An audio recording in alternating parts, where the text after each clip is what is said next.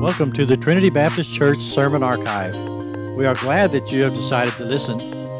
We hope each and every sermon will exalt God, strengthen God's people, and lead the lost to a saving faith in Jesus Christ. If you have any questions, please reach out to us at our website at www.trinityweatherford.net under the Contact Us tab. And now, here is Pastor Skylar Spradlin opening God's Word.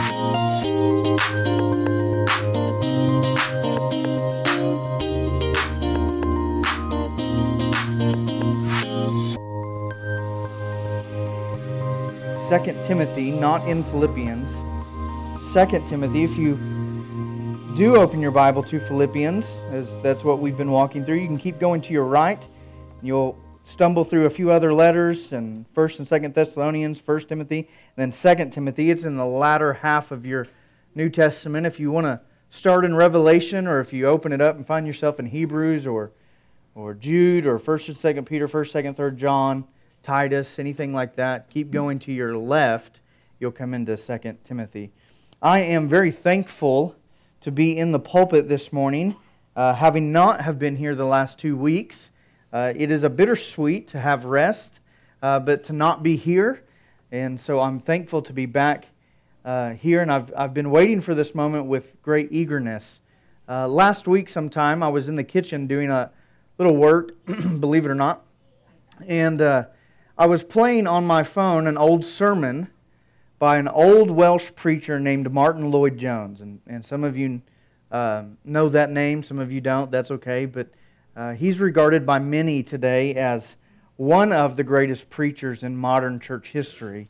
One of those kind of once-in-a-generation type preachers. He really has inspired many preachers today. And so I was listening to some of his sermons through Romans, which was really kind of his epitome of preaching. And Emberly walks in and she says, "Dad, is that you?" I don't know why you're laughing. And I was all of a sudden struck and filled with enormous pride. Because I just knew, my daughter knows it's not the Irish accent or the Welsh accent. She can tell that. She's listening to the content of this sermon and thinks that I think like Martin Lloyd-Jones, that I'm on the same level with him. And so I said, "Well, no, honey. I thank you. I'm glad you're understanding. But that's Martin Lloyd-Jones. He's an old Welsh preacher. He's a terrific preacher, but thank you. That's not me." And Jamie yells from the other room, "That's not what she's asking. She wants to know if you're playing music on your phone." And I said, "Oh, well then yes." Pride comes before the fall, and since that moment I have been eager to get back in the pulpit because I realize I am no Martin Lloyd-Jones, but this is my calling, this is what I want to do, and I'm thankful the Lord has us together here doing this. 2 Timothy chapter 3 is where we're going to be. Now, it's very rare, you guys know, that I take a break from where we're actually at. We've been going through the book of Philippians since January, the first Sunday of January. And this is really the first break that we've had from Philippians. The last 2 weeks, both Doug and Brian have filled in and done terrific jobs. And yet, I still want to keep the pause going on Philippians. Maybe for the next 3 or so weeks before we pick it back up in November sometime. And I don't really enjoy that. If it's my preference, I don't want to do that, but I have good reasoning, I think. The reasoning is that next Sunday is Reformation Sunday. It's the anniversary of the Protestant Reformation. It's the anniversary of when Martin Luther nailed his 95 Theses to the Castle Church door in Wittenberg, Germany on October 31st in the year 1517. Now, the Protestant Reformation, if you don't know, did not happen with a loud bang. It didn't begin with a loud shout. It didn't even happen over a short period of time. It happened over several decades, and it began in large part with a silent question. And then it exploded from that point. But generally, we mark the anniversary as the day when Martin Luther nailed these statements, these 95 statements, to the church door in Wittenberg, Germany. Now, little bit about Martin Luther, and I'll be brief. He was an Augustinian friar in an Augustinian monastery. He's not a monk. He's a friar. And he was a man that it's not too far-fetched to say was a tortured individual. He struggled significantly on the inside with this burning question, how can a holy God forgive sinners? And that question plagued him. He tried to do all sorts of works, tried to change his behavior, tried to do certain rituals and traditions. Nothing would assuage the torment in his soul regarding a holy God forgiving the sin of sinners and having a relationship with them. So through a providential set of circumstances that I won't go into, Martin Luther finally comes to faith a little before 1517 by both reading and teaching through the Psalms and then the letter to the Romans that we read out of this morning. And over the course of time, he began to realize there's a discrepancy in what I believe and what is being taught to me and in what I actually see in the Bible. And so he writes these 95 statements. And these 95 statements, they center primarily upon the subject of repentance and the general Christian faith as a whole and how to define it. But Luther wasn't trying to divide the church when he wrote these statements. His question was to help the church. So he wrote his statements and he didn't defiantly nail them to the church door. He nailed them to the public bulletin board.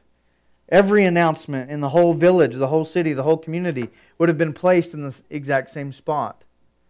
And Luther, far from being defiant, wrote his 95 statements in Latin, a language that only a select few educated, learned, scholared individuals would know. Luther's desire was to ask questions about the teaching of the church and in a scholarly setting to be debated. He didn't desire to create a public outcry. Well, against his wishes, somebody came along in the middle of the night and took down Luther's statements, translated them hurriedly into the common German language, carried them off to the printing press in the city, and passed them out to the general public. And then the spark of the Reformation began. And Luther, who wanted to ask his questions and debate his beliefs in private, now had to own his grievances in public. One individual described him as a man who was simply walking up the steps in the church tower, who tripped, reached out and grabbed a rope to keep from falling, and rang the bell of the Reformation. It was by his account an accident. Fast forward to today, and us, particularly our Baptist heritage, eagerly embrace the teachings of the Protestant Reformation and herald it as a reclamation of the gospel, as God's faithfulness to preserve the truth of the saving message of Christ. Now, over time, we have come to identify the certain themes and principles of the Reformation. Now, there's 5 primary themes. Many of you know what they are. They're called the 5 solas. Sola is a Latin term meaning singular or alone or only or solo. They're the 5 solas of the Protestant Reformation. Now, truth be told, you won't find any of them written verbatim in any Reformation writings. But you will find their themes and their principles articulated over and over and over and over again. And so for our understanding, we can condense and concisely articulate the general teachings of the Protestant Reformation in these 5 solas, these 5 alone statements. Lord willing, I want to spend the next 2 Sundays, maybe the next 3, looking at these 5 solas, to remember God's faithfulness in preserving His church, preserving His Word, preserving the gospel, so that you and I sit here today hearing the Word of God preached in English, reading the Word of God in our own native language, knowing the gospel in our own language, because of the efforts taken and accomplished in the Protestant Reformation. So we want to celebrate God's faithfulness, and that's what I intend for us to do. And today, I'd like to look at least, hopefully, two of them. Two of the five solas of the Reformation, and I would call these the front and back door of the Reformation. I think they're the two pillars of truth. I think they're the pillars of Christianity, the immovable guards, if you will, of sound Christian belief. In other words, you won't be faithful to the God of the Bible or the teaching of the Bible if you don't have these two understandings in their proper place. One in the front door to guard the entrance of all who would profess Christianity, and one at the back door to keep anybody from wandering off the main purpose of the Christian faith. So who stands at the front door? What teaching of the Reformation guards Christianity more than anything else? It is, in Latin, sola scriptura, which in English means Scripture alone. I hope you've asked by this point in time in your life, why does Trinity walk verse by verse, sometimes word by word, chapter by chapter, book by book through the Bible over long periods of time? Do you know the reasoning behind that?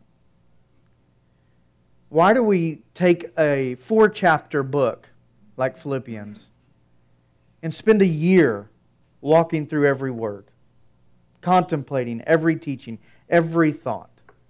Why is the regular diet of our church verse by verse exposition over something else? Moral teaching, good lessons, primarily topical teaching. And the reason is, I'll just answer in case you haven't ever contemplated that question. Because we believe the Bible to be the Word of God.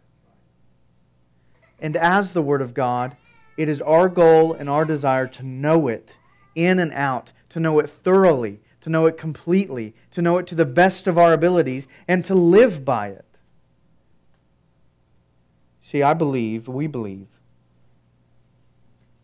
that nothing will serve your soul better than an accurate, regular, consistent diet of God's Word. My wisdom will fail you. My advice and my opinions will fail you. They're weak. They'll fall short every single time. But if we at least read the Word of God with each other, we find God addressing every need that we have. And so we eagerly, wholeheartedly embrace the Scriptures as God's Word, which means they are our sole and primary authority for all of life and all of faith. Now, just a quick disclaimer here. I can't unpack everything about this teaching, so bear with some simplicity here this morning. But just because we call the Bible our sole authority doesn't mean that nothing else has authority in our lives. One could make the argument that there are other things that have authority in our lives, in the life of our church. Creeds, statement of faith, confessions. Even the church itself bears some unique authority over our individual lives. I believe the Bible teaches that. But when we say that the Bible is our sole and primary authority, we mean that it is the final determiner of all things pertaining to life and faith. And if anything else has any authority in our lives, it's purely because it clearly articulates the teaching of the Scriptures. Now, all of this, I think, can be found in 2 Timothy chapter 3, verse 16. Would you please look at that verse with me? It is the definitive, most important verse. If there's a single verse, it's the single most important verse in all of the Bible pertaining to the Bible itself. I would beg you to memorize it. At least know its reference. Think of the world's most famous verse, John 3:16. Replace John with 2 Timothy and you'll be good. Think 2 Timothy 3:16 is about the Bible and you'll be well on your way. I want you to know that. Because this verse, by and large, explains why we're so committed here to the Bible and why we ought to be so committed to the Bible. Paul's at the end of his life writing to Timothy, his what he calls child in the faith, his son in the faith. He's coming down to this very last letter that he writes in the New Testament, and he's at the end of this last letter, towards the end, the second half. He's been writing about Timothy's life, Timothy's past, wanting Timothy to be on guard against false teaching in the world. And he comes down to end chapter 3 this way in verse 16. He says, all Scripture is breathed out by God, and it is profitable for teaching, for reproof, for correction, and for training in righteousness. Sometimes I can be very sentimental. I think about the apostle at the end of his life. There's a few final things I can write to Timothy that he'll have, that perhaps he'll keep his whole life. One of them is to tell him about the Word of God. Timothy was already pastoring at this time. Timothy was already leading churches at this time. Timothy was even appointing elders at this time. Timothy had been with Paul for several years doing missionary work, church planting work, receiving Paul's letters, sending letters back to Paul, being with Paul in prison. It wasn't as if Timothy was this immature young guy who doesn't know the doctrines of Christianity. He had sat under Paul's teaching personally for so long and had, we can safely assume, unique investment from the apostle. That doesn't stop Paul, though, at the end of his life, reminding him of the very core basic doctrines of Christianity, specifically that these Scriptures that you profess and these Scriptures that you hold, they are God's. And so if God speaks, He does so through His Word. And if His Word speaks, He speaks.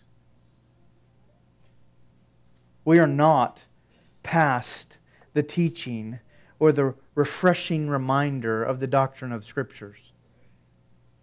Brother or sister, you may have been a Christian for 10, 15, 20, 30, 40, 50 years. And your soul can be just as blessed by a reminder of the teaching of the Bible, on the Bible, as ever before. Don't check out just because this is familiar. Let your faith be bolstered in such reminders. Now this verse in 2 Timothy 3:16, it's comprehensive. It begins out comprehensive. All Scripture is the comprehensive part of it. Now Paul most certainly would have had in mind the Old Testament. We can make an argument from other passages that the New Testament is included here. I think there's a very interesting text in 2 Peter. Let me get there. 2 Peter chapter 3. Also in verse 16, verse 15 and 16, Peter's writing about Paul here. He says, count the patience of our Lord as salvation, just as our beloved brother Paul also wrote to you, according to the wisdom given him. Verse 16, as he does in all his letters when he speaks in them of these matters. There are some things in them that are hard to understand, which the ignorant and unstable twist to their own destruction. Then notice this, as they do the other Scriptures. There's an understanding, to some degree or another, a linkability there in Peter's mind between the Old Testament Scriptures, what were clearly known as the Scriptures, and even what Paul wrote to being as Scripture. Whether or not these writers knew that what they were writing was inspired text is one thing, but to some degree they had an understanding that perhaps the writing of others, Paul specifically, was Scripture. So when we come down to verse 16 in 2 Timothy 3 and we read all Scripture, we're safe to conclude both the Old Testament and the New Testament is the Bible. It is the Word of God. That means every word in its entirety given to us from the Creator. God Himself, and all of His magnificence and all of His splendor, gives us His Word that we might know Him. It is the second greatest gift apart from His Son that we have from God. As I will make the argument later, without the Bible, we do not know God, period. But we have the Bible. We have it in its entirety. We have all the Scriptures given to us by God Himself. Just a quick point of application here. We must treat both Testaments as inspired. And so we strive and have made changes to our worship service, reading both from the Old Testament and the New Testament as we did today, because we want to cultivate this understanding that anywhere we look within these pages, we find the Scriptures, sacred writings from God Himself. That leads to the next thing we can understand from verse 16, the origin of these Scriptures. They are breathed out by God. It makes me think of Genesis 1 and 2 when God breathes life into Adam. It's this personal picture. It's this picture that communicates that God's Word comes from within Himself. You think about even Adam receiving the breath of life when he's created, how up close and personal that picture is. It actually says God breathed into his nostrils the breath of life. And now we read in the New Testament, God has also breathed out His Word. The origins of these words, these Bibles that we hold, they're not from people primarily, they're from God Himself.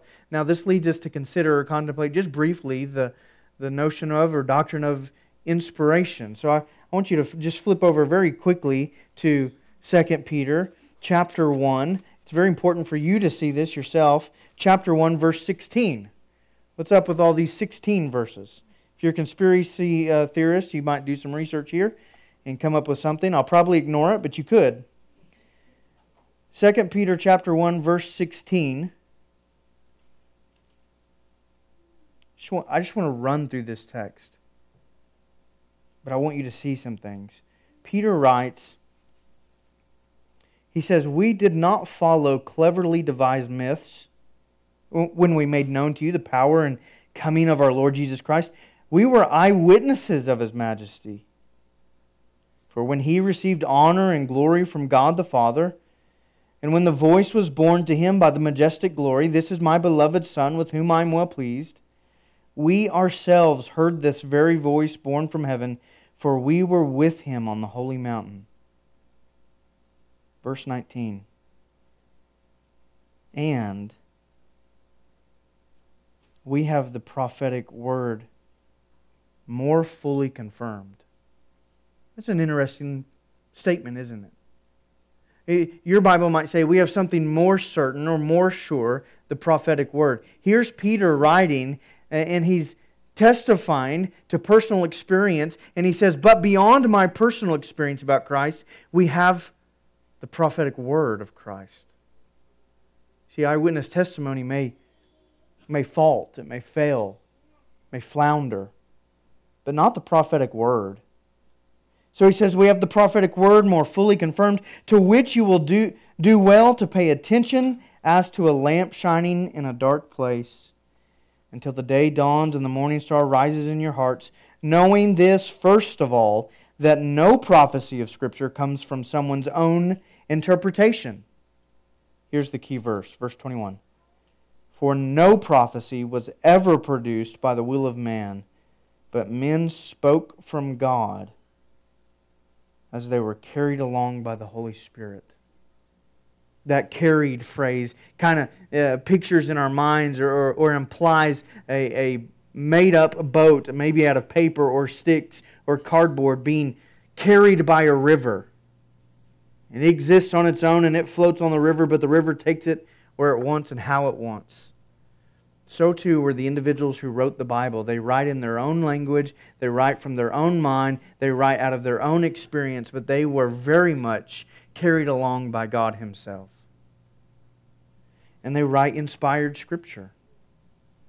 I agree with those who say we have no inspired writers.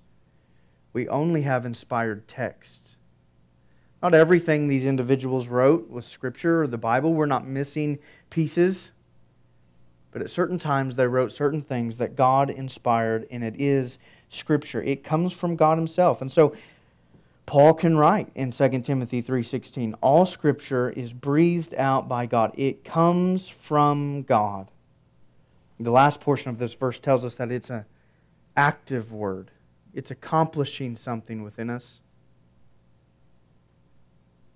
Primarily, it's conforming us to God Himself. It shapes us. It deals with us. Hebrews 4:12 says it divides us, pierces to our hearts. Isaiah 55 says it goes forth and accomplishes everything for which God sent it. It's a living and active word.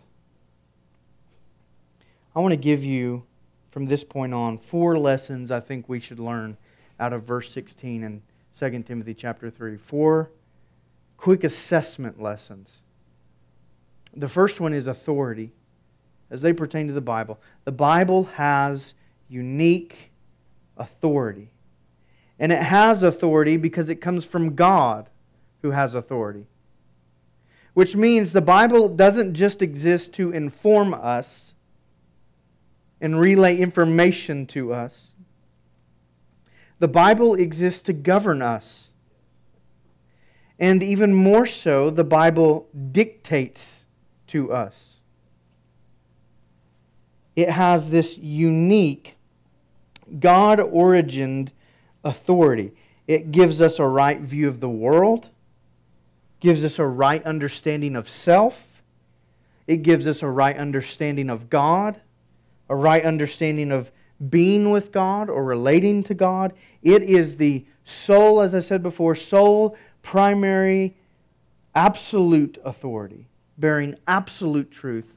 In church, today is a day that we must, with great diligence, recommit ourselves to that renewed truth and hold on to it with all fervency. And here's the reason why. We now live in a world that seeks answers to life in so many ways other than the Bible. And even more than that, we not only live in a world that's looking for answers in everything but the Bible, we live in a world that actively says we shouldn't find answers in the Bible. Romans chapter 1, the very last verse, says they not only know what's evil and wrong, but they also help those people practice such things. That's a description of the fallen world. They not only know what's wicked and evil, but they cheer on those who are doing wickedness and evil. They help them practice wickedness. The world we live in not only rejects the Bible, it's actively propagating a message of opposition to the Bible. And instead of turning to the Scriptures, the world now embraces and pushes a message of individualism, self-autonomy. The primary heartbeat of our context is to find life's answers and the solutions to life's problems within yourself. And so when you do that, everything else can be rejected. There is no more absolute truth. There is no more absolute right or wrong. You get to define right and wrong. You get to define morality. And you get to define other things like gender and sexuality and meaning and purpose and whatever else you have for your own life. Such things clearly come from a rejection of the Bible's authority over us. They reject not only the Bible's right to speak into our lives, but the Bible's right to define our lives.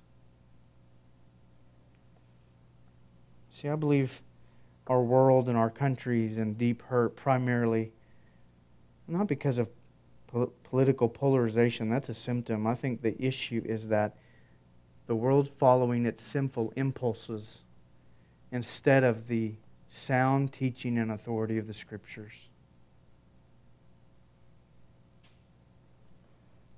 That's the world we live in. And in such a context, God's people must, with great diligence, hold tightly to the Bible. Hold it as our only hope for sound and true understanding and sound and true living. As the only answer to help you, the only answer to life's troubles, the only way to make you aware of how to be right with God. We must also be aware that if we cling to the Bible in such fashion as we ought to, I mean, really, don't we believe this has the only true teaching and answers to life? But be warned, if we do hold on to it with such commitment, it will not be popular. And it may even cost us. And maybe not our lives yet, but it'll cost us things like influence, opportunity, access. It may lead to the ill treatment of our children or our grandchildren or our families. It may cost us fair treatment in the legal system. It may cost us personal privacy. It may even hinder our church from being liked in the community. But you know what?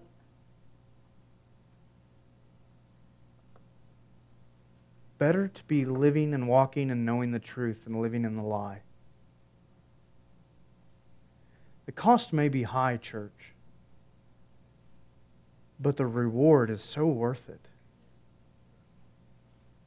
Because not only are our minds and our eyes open, not only is the veil lifted off of our hearts and the scales removed from our eyes to know ourselves, but we, as I said before, get to know God.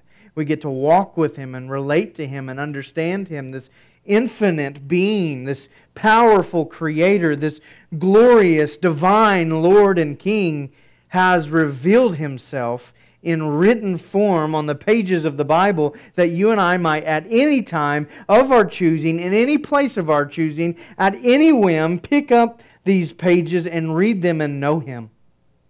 The reward outweighs the cost. So we affirm, we confess, we embrace, and yes, we live by this authoritative Word of God. The second lesson that I think we can deduce out of 2 Timothy 3:16 is the sufficiency of the Bible. Closely related to its authority, but perhaps giving it a little bit of a different emphasis. The sufficiency of the Scriptures means that they are not lacking in accomplishing their purpose or objective. In other words, there's no deficiency in the Scriptures, no weakness. We don't have to worry if it will endure. We don't have to worry if it's still true or if it's a changing truth. We don't have to worry if it will fail us or not. It's sufficient. Everything else in life is shifting. Everything else in life comes and goes. The Bible is a solid foundation, sufficient for every age and every person and every generation to know life and faith. This Word of God is sufficient because God is sufficient. And it will endure because God will endure. And it will remain true because it comes from God. It can be no other thing than true. But just like with its authority, however, we live in a time and a world that seeks to undermine its sufficiency. Not so much does this undermining or usurping come from the world around us as it does from our spiritual adversary. His tactic in the garden was this very issue, to undermine the sufficiency of God's Word. What did he say to Adam and Eve in the garden? He said, did God really say? ... Because the tactic of the enemy is to give you, even if it's the slightest, to give you any form of doubt concerning God's Word, concerning its truthfulness, concerning that it's good enough for life, that it's good enough for your life, etc., etc. We have an active enemy that would love nothing more than for you to doubt even a fraction of the truthfulness of the Bible. Because a fraction will always inevitably lead to bigger chunks. You see, it's my estimation, and you've heard me say this before, but I believe the root sin of all sin, including the sin in the garden, isn't so much pride as it is the sin of unbelief.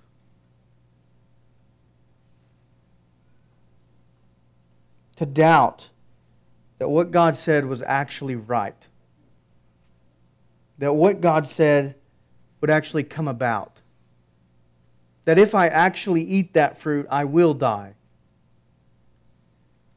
To doubt God's promise, to doubt God's warning, to doubt God's command, to doubt that His Word is actually in any way, shape, or form sufficient.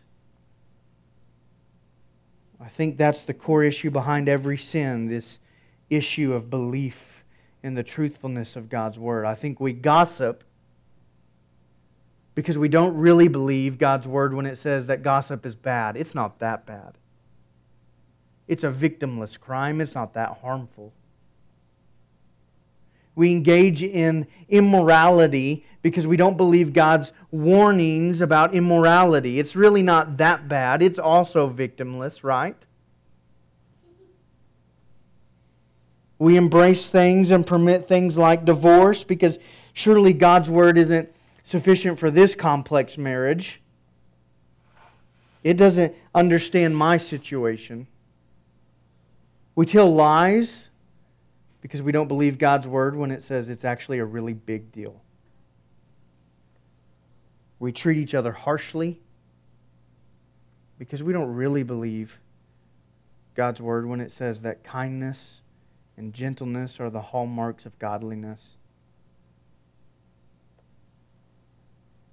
Those are all ideal things. The Bible doesn't know what it's like to live in this world, to be in my skin, to live in my context, to be married to my spouse, to have my kids, to have my job, to live in my home. It's good for you, and it's good for all those other things, and it's good for certain areas of life, but it's not sufficient for all these other things. I maintain every sin is ultimately a rejection of the sufficiency of God's Word. It's truthfulness. It's goodness.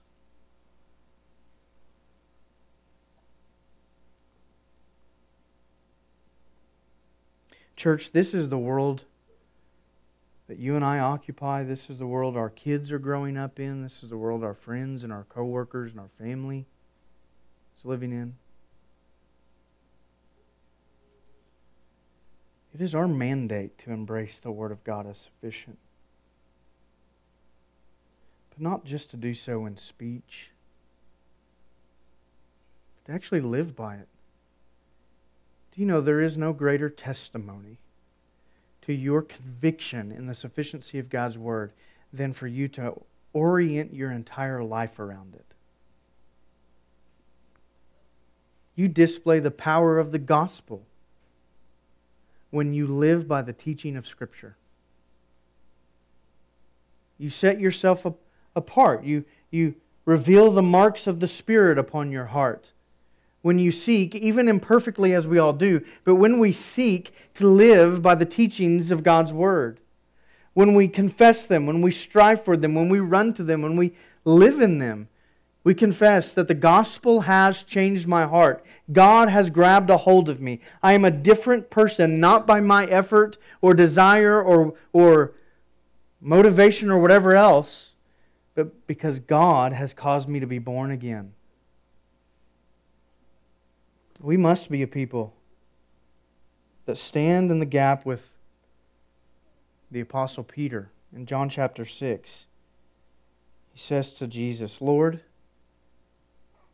to whom shall we go? You have the words of eternal life. We've come to believe and to know that You are the Holy One of God. Peter makes a wonderful confession there, one beyond his own intellectual abilities, but he looks at Jesus, he says, we have nowhere else to go. You alone have the words of life. But this wasn't just a verbal confession for Peter and the other disciples. You know what is also just as powerful? They actually stay. In this John 6 context, Jesus has just told everybody the world's best method of church growth, eat my flesh and drink my blood, and everybody runs away from Him.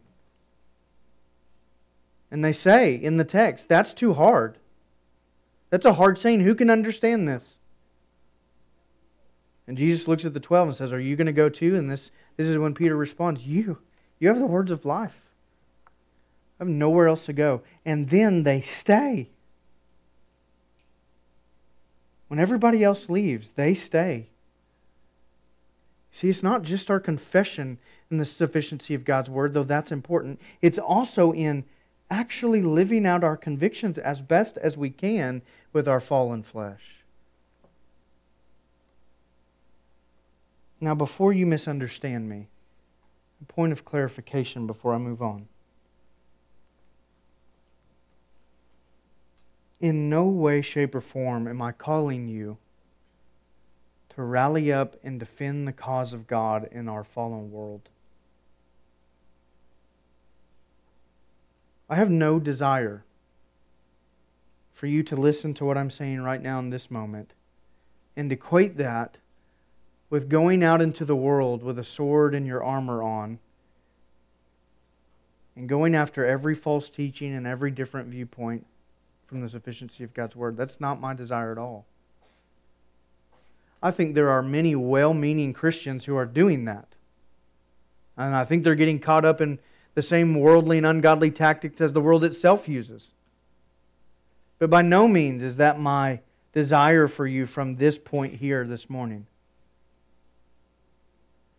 Instead, my desire is for you to not look out there at those who don't believe this, but to look at yourself and to believe it.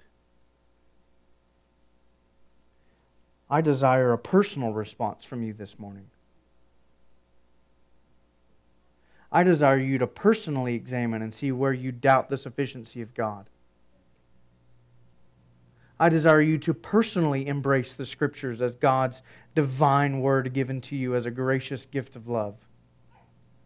I desire you to personally examine your life and see and determine where we must reorient ourselves so that we are more faithful to the Scriptures. In other words, I don't want you to hear me talk about the sufficiency of the Bible and the world we live in and the need for us to embrace it and then equate that with we have to go out and change the world. I'd rather you listen to this and say, I must cling even tighter and be personally moved and personally changed, personally convicted.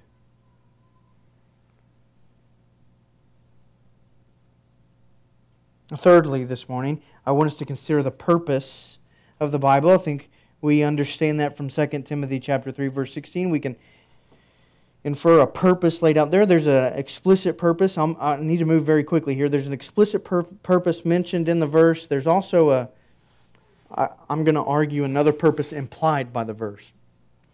So I think the Bible has a bunch of sub-points and then one overarching purpose. One or a bunch of sub-purposes, one overarching purpose that defines all these other sub-purposes. Now, just for clarity's sake, the Bible doesn't speak into every area of life. We can be honest about that. It's not telling us about the effects of jet fuel upon the climate. It's not concerning itself with such things. But it does have a very distinct, specific purpose in what it's seeking to accomplish and in the areas that it speaks to. And so, back to verse 16 of 2 Timothy chapter 3, Paul mentions 4 here. He says this Scripture, breathed out by God, is profitable. It yields rewards. It yields great dividends. It serves a functional, objective purpose. Number 1 is it's profitable for teaching, education, enlightenment, understanding, information. But we know God. And we know that God isn't just thinking about our brains. God wants you to know way more than just in your brain. He wants you to know in your heart, doesn't He? So when the Bible says, or Paul writes, he says it's profitable for teaching, he's not just talking about information download. He's not just talking about increasing intellectual capability. There are many, many well-versed people out there who know lots of Bible knowledge, lots of Bible facts, lots of Bible information, and have no relationship with Christ whatsoever. They might know lots of information about the Bible, recount any Bible story they want, and their walk with Christ is that of an infant. God's not just concerned when He says teaching, that this book is profitable for teaching, not just concerned with information download, though that is very important. He's concerned with teaching of the heart. Flip over very quickly to Hebrews chapter 4, please. Another foundational text of the Bible pertaining to the subject of the Bible. Many of you know this verse, Hebrews chapter 4, verse 12. It would be good for us to lay our eyes upon it.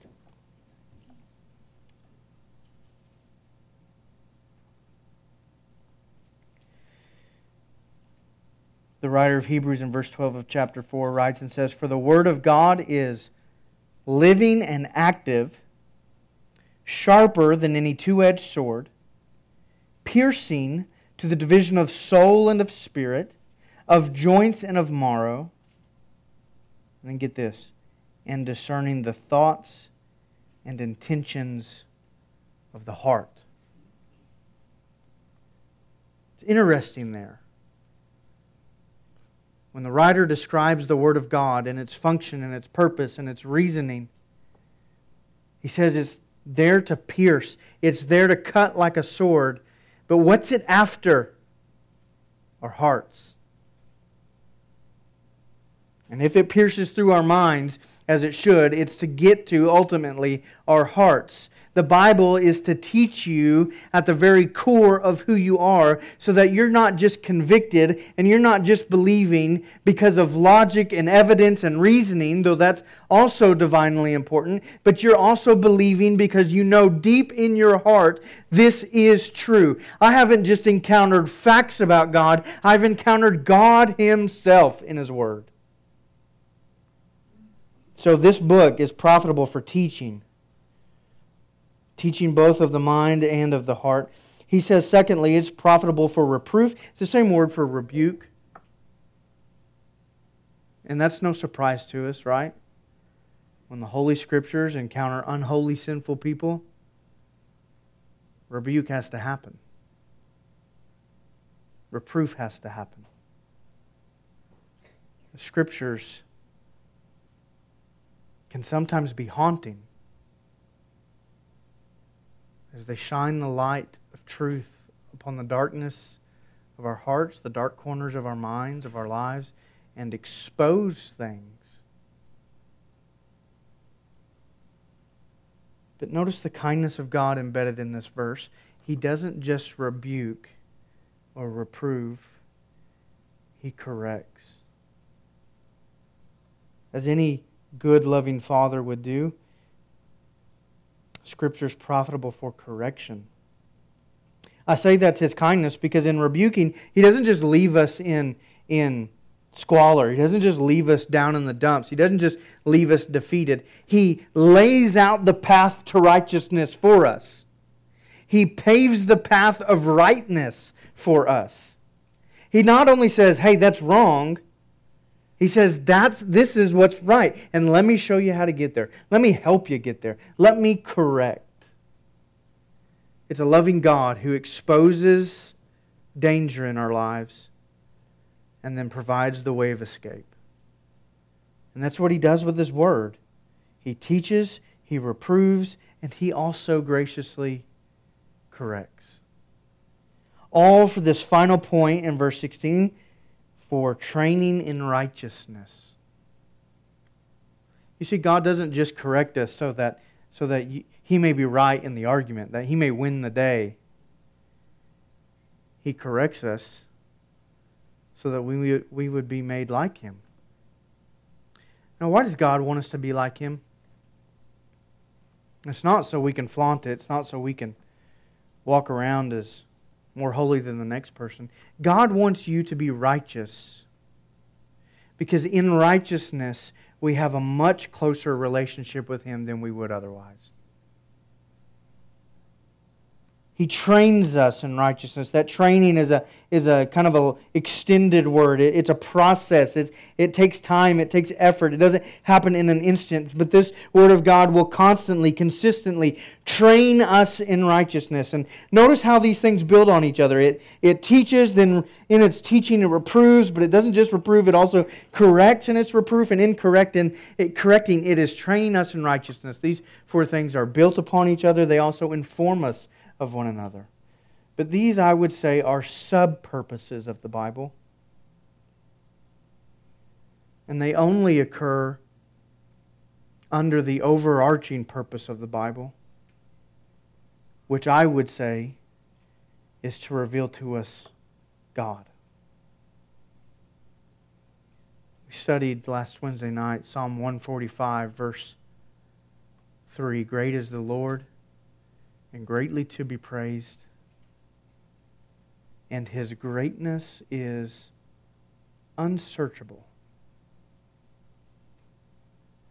I think there's a reality in the Bible that God is not a discoverable sort of God. It's not as if we would have just been wandering around in the darkness and finally stumble upon Him one day. In fact, I think that even if we tried without the Bible, with all of our might and with all of our good intention, with all of our effort, we would still, if God didn't want to be known, not ever find Him. He's unsearchable, far beyond us. That's why at Christmas I like all the hymns that talk about Christ condescending, coming down to us. Because if God did not wish to be known by creatures, He would never be known. The only way for God to be known is through His Word. Specific, special revelation. The only way for God to ever be known is if He takes the first step. And He has. He's revealed Himself to us that we may know Him. And so in revealing Himself to us, He accomplishes all these other sub-purposes. Teaching, reproving, correction, and training us in righteousness. As we're held up to the light of God Himself, all the wickedness begins to burn away until we look just like Him. We're placed in the refining light of His glory, the blazing heat of His splendor. This old sinful flesh melts off until we are a refining, beautiful trophy in His hand. That only comes, that only happens if He reveals Himself. Let me just finish with this. In revealing Himself, He also reveals the gospel.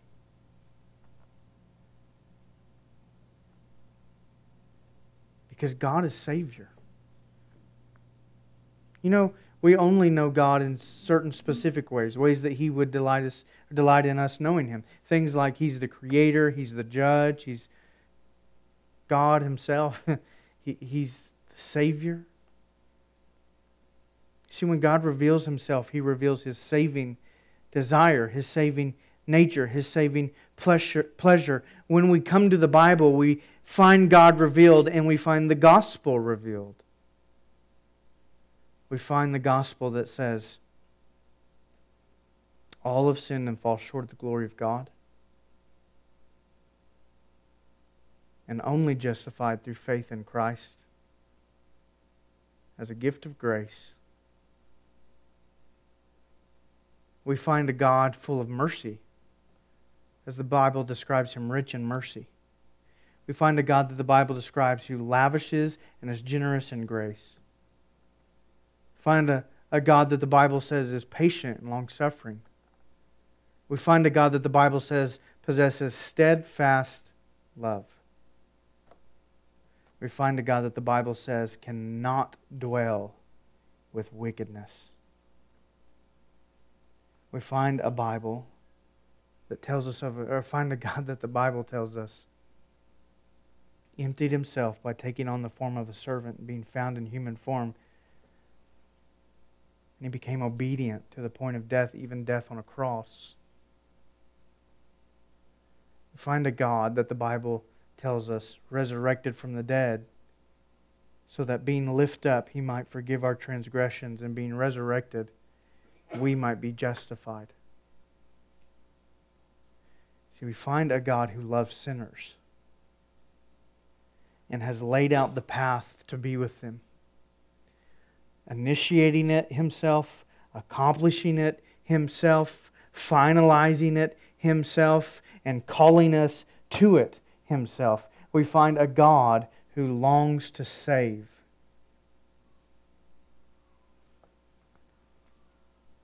A God who says, everyone who calls upon the name of the Lord will be saved. The final point I was going to make this morning is the worth of the Bible. If it reveals to us God, if it reveals to us the gospel, and if it comes from God Himself, it is an infinitely worthy, valuable treasure to be cherished. We must be growing in our commitment to the Scriptures, devoted in our commitment to the Scriptures, discontented with our occasional reading and occasional use of the Scriptures. You have a treasure in your hands this morning, a treasure to be cherished. Its worth is as infinite as God Himself. For in it you know yourself to be a sinner, God to be a Savior, and the way to be right with Him through Christ. What more could we ask from a good God? Would you pray with me? Father, thank You for giving us this word of Yours. It can be hard to understand because our minds are finite and corrupted. But You have given it to us and You have written it down for ages. You have preserved it also that we may know You, be saved by You, live for You. Let it not be lost on us, the gracious act that You have performed in making Yourself known. May Your people be built up in commitment to Your word. May the lost repent and believe and be saved today. In Jesus' name we pray. Amen.